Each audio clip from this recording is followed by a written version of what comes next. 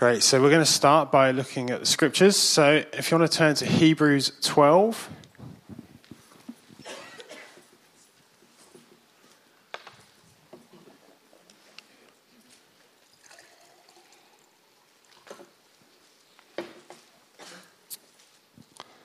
There's some rustling, Trev.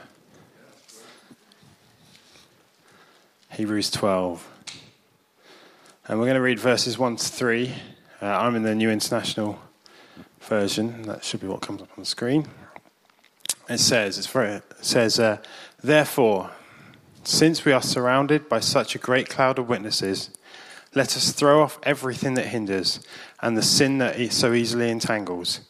And let us run with perseverance the race marked out for us, fixing our eyes on Jesus, the pioneer and perfecter of faith. For the joy set before him, he endured the cross, scorning its shame, and he sat down at the right hand of the throne of God. Consider him who endured such opposition from sinners, so that you will not grow weary and lose heart. Some familiar verses to many of us, I think. And I just want to pick up this morning just that line where it says, fixing our eyes on Jesus, verse 2, the pioneer of our faith. Pioneer. Now, I quite often like to look in the dictionary and check that I understand the meaning of words before I preach about them. And so I looked up in the dictionary, and pioneer means there's a noun and there's a verb. The noun is a person who is among the first to explore or settle a new country or an area, etc. And the verb is to develop or be the first one to use or apply. And then it says a new method, an area of knowledge, an activity, etc. And Jesus was the pioneer of our faith. He was the first to do things in a new way. See, the context of Jesus, when Jesus comes, the context is this. If you're not familiar, the Bible is divided into two main, what are called testaments, the Old Testament and the New Testament. The Old Testament is all about from creation up till before Jesus comes, and it's all about the people of Israel. It's all about their journey, the chosen people of God. And then the New Testament is all about what happens when Jesus comes. So Jesus comes at the beginning of the New Testament, and then the first 4 books are all about Jesus and his life and his teachings. And then we read about the church and everything God does through the church and various letters telling us about Jesus and his grace, and it's amazing. And so the Bible is divided up into these 2 sections. And Jesus comes 400 years after the last writings of the Old Testament. And he comes to a nation that is living under the old covenant, under the old rules, under the old promises. But they're also a nation that are living under Roman rule. They're a nation who are waiting for a Messiah that is promised in the Old Testament that would come in and fight for them. And they expect Jesus to come in with swords, with an army, and destroy the Roman Empire. But Jesus, who is the Messiah, he comes in a different way to what they expect. He comes and he presents a gospel that is full of love and full of grace. He comes and he presents a gospel that doesn't abolish, doesn't throw out all the old rules, but he says it actually fulfills them. He comes and he fulfills the old rules and the old law, and he brings life to them. See, gospel simply means good news. And the good news is that no longer was this gospel, no longer was all these promises just for the people of Israel, just for a select few people, but God was now calling all people to himself. And Jesus went before us to set the example of how to live and how to proclaim this gospel, this good news, how to proclaim the kingdom of God to all around us. He was the first to do it. And we look to his example. Now I want to just sidestep and tell you a quick story that relates to this item here. I don't know if you can see this. This is a Jaffa cake. Jaffa cake, everyone's hungry now, including me, who's got it sat there for the next half an hour. Now, Jaffa cakes were released in 1928, I found out this week. So they're nearly 100 years old. Not that one. And Jaffa Cakes were released by the lovely people at McVitie's in 1928, and they were placed on the shelves. And if you've ever been into a supermarket, they are basically placed on the biscuit aisle. You've got all your biscuits, your rich teas, your digestives, etc. And then you've got Jaffa Cakes sat there. And this was all fine until the 1990s, when the lovely people at HMRC, Her Majesty's Revenue and Customs, decided they weren't happy with this. And they launched a court case against McVitie's about the Jaffa Cake. Now, what you need to understand, the context of this is that in the groceries, there are two categories. There are essential items. And in your essential items, you've got things like fruit and veg and pasta and bread and that sort of thing. And then you have luxury items, things like chocolates and the things that I eat way too much of. Just managed to turn the mic off by fiddling with the bottom, so I'll leave that alone. And so, biscuits and cakes are both classified as essential items. Amen. I knew someone would say amen, and I was pretty sure it would be Trev. Biscuits and cakes are classified as essential items. But when you get some chocolate and you put it on a biscuit, those biscuits are now no longer classified as essential. They are now classified as luxury items. However, put chocolate on a cake, and it is still an essential item. Now, why is this important? This is important because essential items have no tax on them. Luxury items have tax charged on them. And so if you put chocolate on a biscuit, you take it from a place that doesn't get taxed to a place that does get taxed, and suddenly HMRC are interested. And so you can understand that HMRC might look at the Jaffa Cake and think, hang on, you're saying it's a cake, therefore it's an essential item. Therefore there's no tax on it. Therefore we're not making any money. And so they took McVitie's to court. And now listen, I, over the last 2 years, have read a lot of gov.uk the website, and lots of documents on there around COVID and all that sort of thing. Most of them are complicated and very, very boring. I quite enjoyed reading this one. And it explains why the process they went through to determine whether a Jaffa Cake was a cake or a biscuit. They didn't look at the name. You can't just put a name on something and it be there. I can't just say, I am Dan Lush, Olympic sprinting champion, and suddenly I am. That doesn't count. So they looked at that. They looked at the texture. They looked at how it was baked. They looked at everything on it. But eventually it came down to what happens with a Jaffa Cake when it goes stale. And a biscuit, I don't know if you're aware of this, if you've left the lid off your biscuit tin for too long, we don't have a biscuit tin in our house because it would never have any biscuits in. But if you leave the lid off your biscuit tin for too long, a biscuit goes soft and squidgy. If you leave a cake out, it goes hard. And that was the difference. And ultimately that is why they deemed that a Jaffa Cake was indeed a cake and could be classed as an essential item. So I walk into the shop, and you're all sat there thinking, this is all very well and good, Dan, but tax law, why? Hopefully there's a point. And so I walk into the biscuit aisle, I walk in there, and I'm looking at the snacks. And there are two things that I look at when I look at a biscuit. I think, first of all, what is it? And secondly, how much is it? And as I've lived in Yorkshire, that one has become more and more valid over the years. And I look at it and I think, well, this one is, I like the look of this, but it's £1.20. And I look at the Jaffa Cake and think, it's £1. I'll buy that. And I take that away. And some might say that the Jaffa Cake has an unfair advantage in that. McVitie's can charge less money for it. They can put it on the shelves surrounded by other biscuits, but they can charge less money, which means that when I go in, I am more inclined to buy a Jaffa Cake. And some would say that's unfair. It doesn't come under the same rules. It doesn't come under the same constraints as the other biscuits around it. And you know, sometimes I think we can feel a bit like a biscuit. I'll explain why now.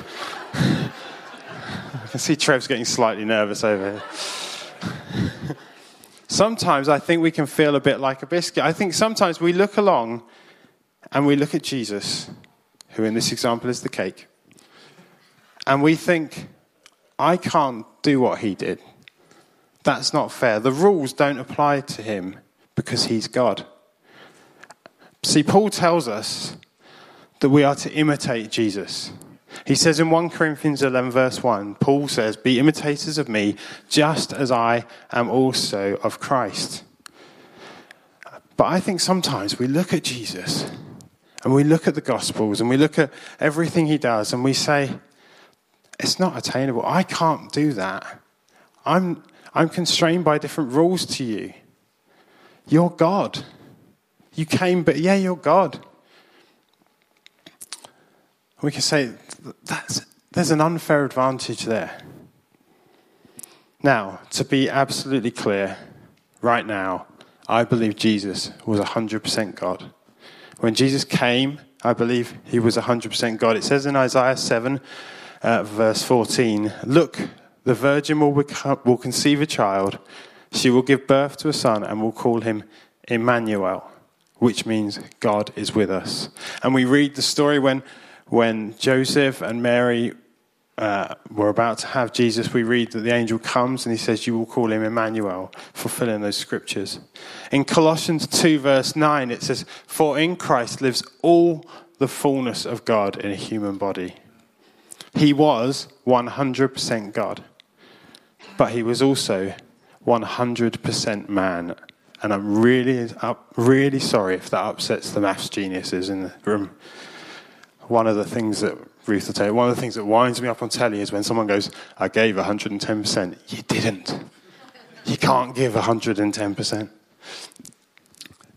But Jesus was 100% God and he was 100% man.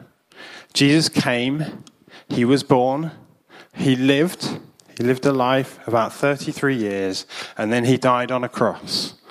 And then 3 days later, he rose again, and then he ascended into heaven. These are facts. They are documented in the Bible, and they are documented in other places as well. These are facts. Jesus came. He was a man. He was 100% man and 100% God. And so you think, well, hang on. When he came, did he do everything he did because he was God? Well, no. Let's read this. Philippians 2, if you want to turn to it.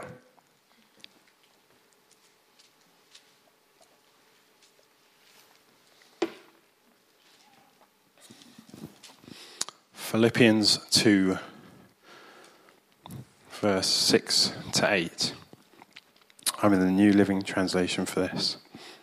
It says, though he was God, he did not think of equality with God as something to cling to.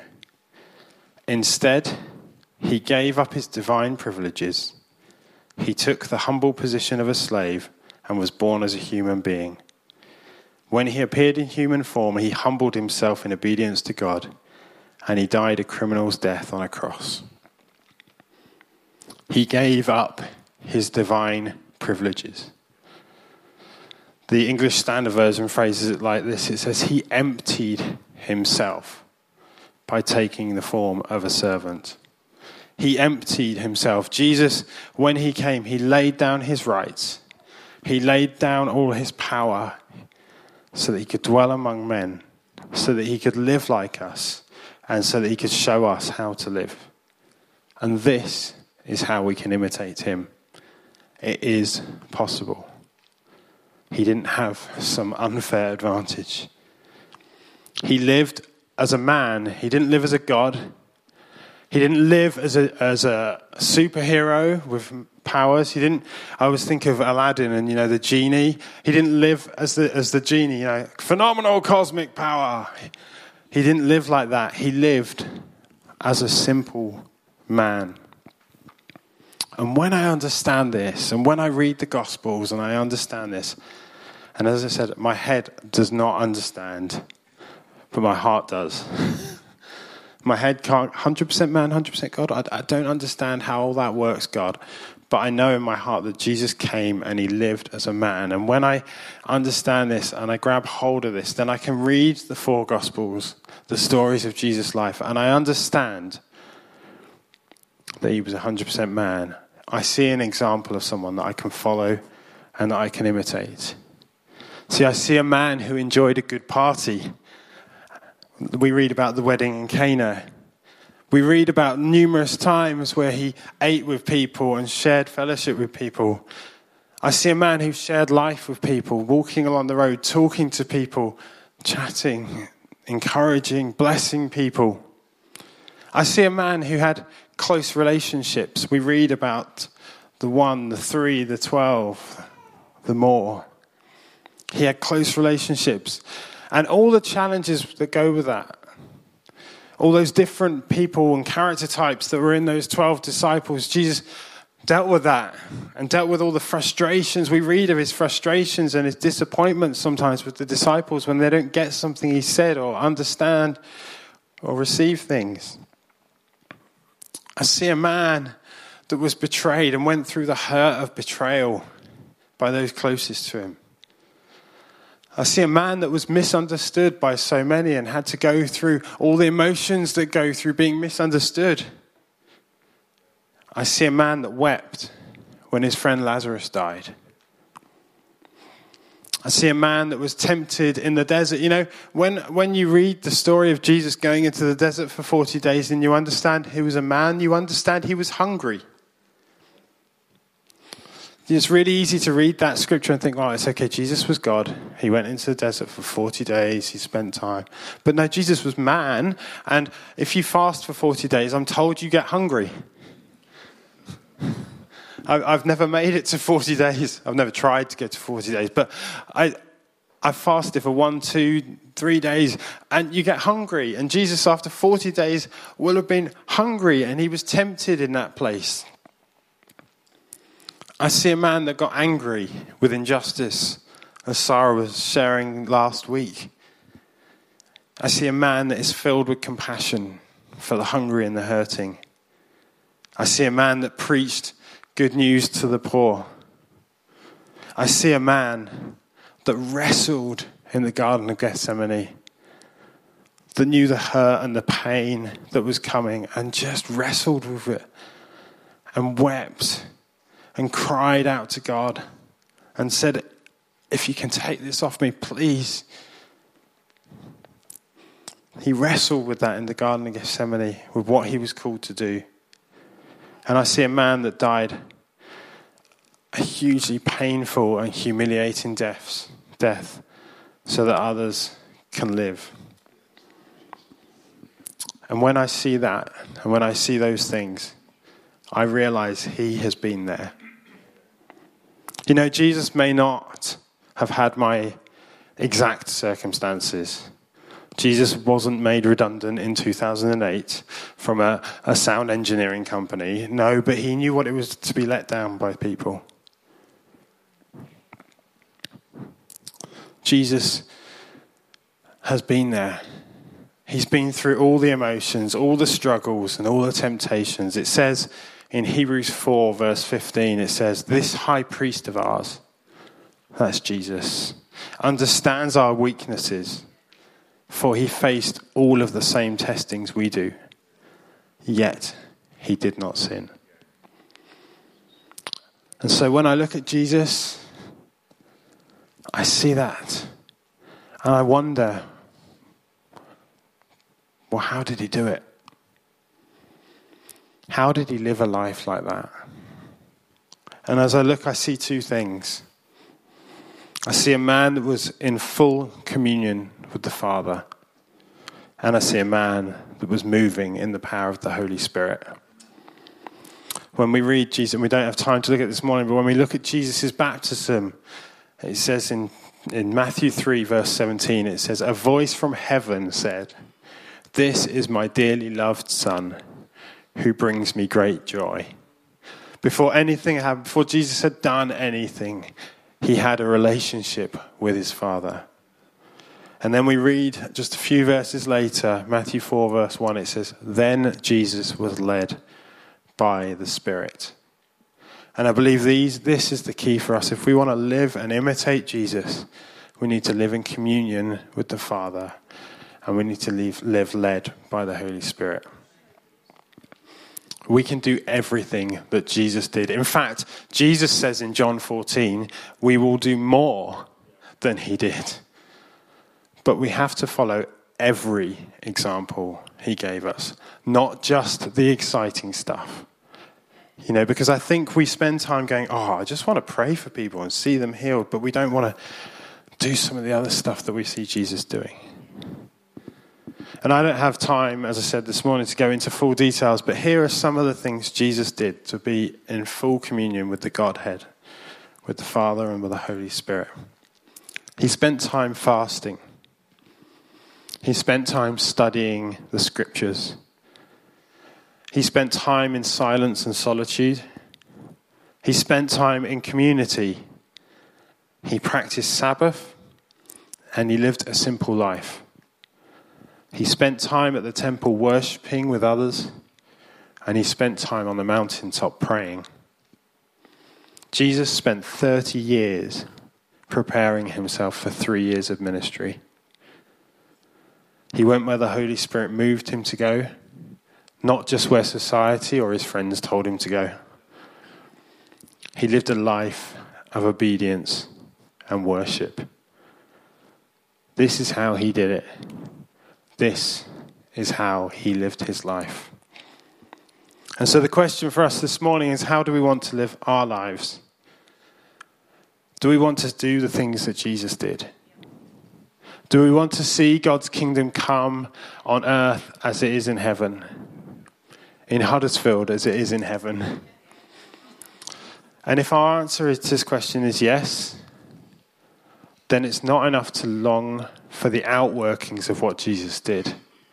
We have to give ourselves to the inworkings, the things that bring us closer to relationship with him. It's what John Mark Comer, for those of you who've read any of his stuff, what he refers to as practicing the way of apprenticeship to Jesus. You know, it will require sacrifice. We can't just carry on with our day-to-day lives like everyone else and expect those outcomes. It will require sacrifice, and it will require change. But I believe it's what we as the Church of Jesus Christ are called to. Pete Gregg, the founder of 24/7 Prayer, wrote this on his Instagram feed this week. It's part of a longer article. I encourage you to go and read it, but this is what he wrote. The world needs a church in every community that does the work of Jesus, looks and sounds like Jesus, and models true family for those who feel lonely and lost. I believe it is doable. If Jesus did it, so can I. And so, we come back to our Jaffa cake. You see, actually, like the Jaffa cake, we do have an advantage over those around us. Like Jesus, we too can live in relationship with the Father, and we too can move in the power of the Holy Spirit. Now this morning, we have bought 150 Jaffa cakes. It's one of the most fun things I've asked Denise to order. In fact, we ordered 172, but it was because it was cheaper, wasn't it, Den? But some of them may have been absorbed by the team during coffee morning on Friday. But we've got 150 Jaffa cakes. And so as you have your tea and your coffee this morning, take one. Enjoy it. I apologize if you don't like Jaffa cakes, but it would completely ruin my point if I bought other biscuits. And know that everything available to Jesus is available to you. Everything he did when he walked on this earth is available to you. You can literally this morning have your cake and eat it. Thank you. And so, just to bring it back, Paul, do you want to come up?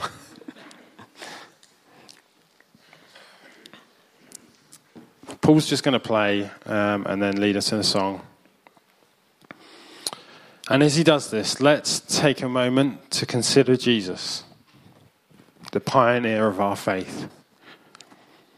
And let's just take a moment, first of all, I think sometimes we just rush on with these things and we just assume, but let's take a moment, first of all, to consider whether we truly do want to live in his ways.